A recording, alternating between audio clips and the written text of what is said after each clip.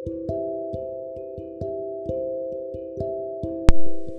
out there in podcast land, welcome to Caregiving is a Ministry, where we look at the Word of God through the lens of caregiving. Today we're back in the Psalms, and we're going to be in Psalms, the 130th chapter, verses 1 through 7, reading from the New American Standard Version. And it reads, "Out of the depths I have cried to you, Lord. Lord, hear my voice. Let your ears be attentive to the sound of my pleadings. If you, Lord, were to keep account of guilty deeds, Lord, who could stand? But there is forgiveness with you, so that you may be revered. I wait for the Lord, my soul waits, and I wait for his word. My soul waits in hope for the Lord, more than the watchman for the morning. Yes, more than the watchman for the morning. Israel, wait for the Lord, for with the Lord there is mercy, and with him is abundant redemption." Once again, can you hear the anguish in the psalmist's plea? He's wrestling with fear and perhaps depression. But notice how he describes the Lord. He says that the Lord has an attentive ear, that the Lord forgives, and that he is merciful. And what strikes me is, even though he's experiencing hardship, challenges, what have you, and God hasn't answered his prayer, at least not yet, he still knows who God is. And he has not forgotten the goodness of God.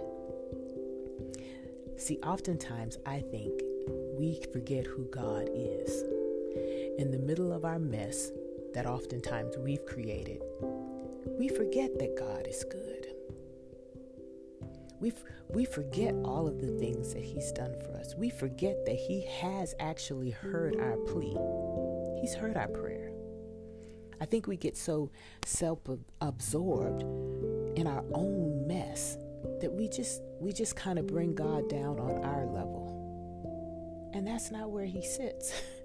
He is above us. His ways are above our ways. And so we forget all of this as we're self-absorbed. But not the psalmist here. He still remembers who God is. And I like how he addresses God's holiness. And you find it in the verse that reads, "If you, Lord, were to keep account of guilty deeds, Lord, who could stand?" That speaks to the holiness of God, because doesn't it imply that God isn't keeping a ledger of our wrongs? Because it says, if the Lord were to keep an account. And praise God that he's not. Because if he were keeping an account, we'd be doomed. And we were doomed. That's why Paul said, all have sinned and come short of the glory of God. But through Christ, our sins have been forgiven, and so therefore there is no ledger for us. Once again, praise God, right? This passage is a great example, I think, for us to not get so wrapped up in our mess that we forget who God is, that we get preoccupied with what's going on, with what hasn't happened, with what could happen, and we start fixating on things that we really have no control over, and we forget that God is in control.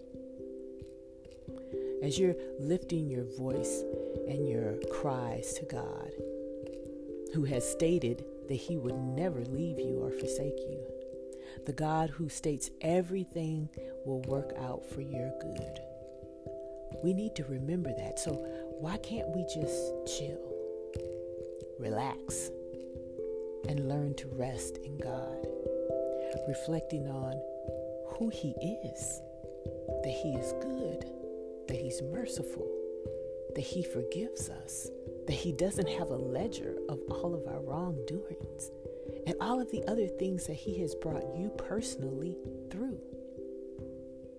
Why can't we just do that today? And then sit and rest and wait and allow him to do what he needs to do. Today, I encourage you to maybe sing a song of praise, write a poem, write God a love letter, do something that glorifies God today, thanking Him for what He has done, and thank Him for answering your prayer whenever He does that in His timing. Yes, in the middle of this crazy day, I'm asking you to carve out some time for praise and worship of the God who loves you. And after, I guarantee you will see things a little differently, and your soul will be able to rest in God while He does all the things that are necessary to answer your prayer. Let's pray. Thank you, God. Thank you for this passage that reminds us that we need to remember who you are.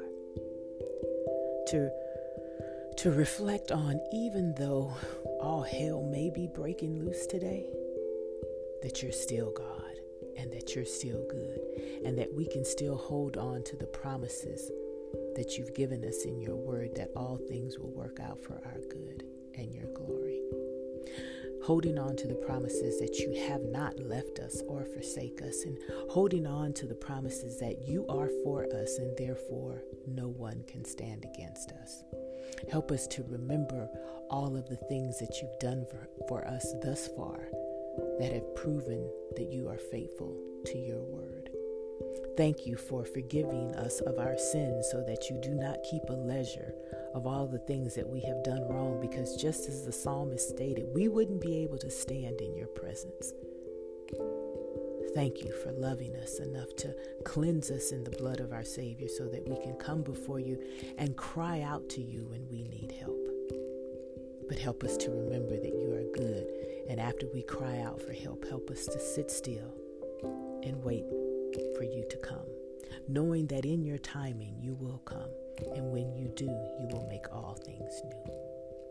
We love you and we praise you, and we thank you for being our God. Help us to sit still and wait on you. We love you. In Jesus' name we pray. Amen. All right, my podcast family, another little pithy episode. Now go and minister the act of caregiving in the name of Jesus. Bye.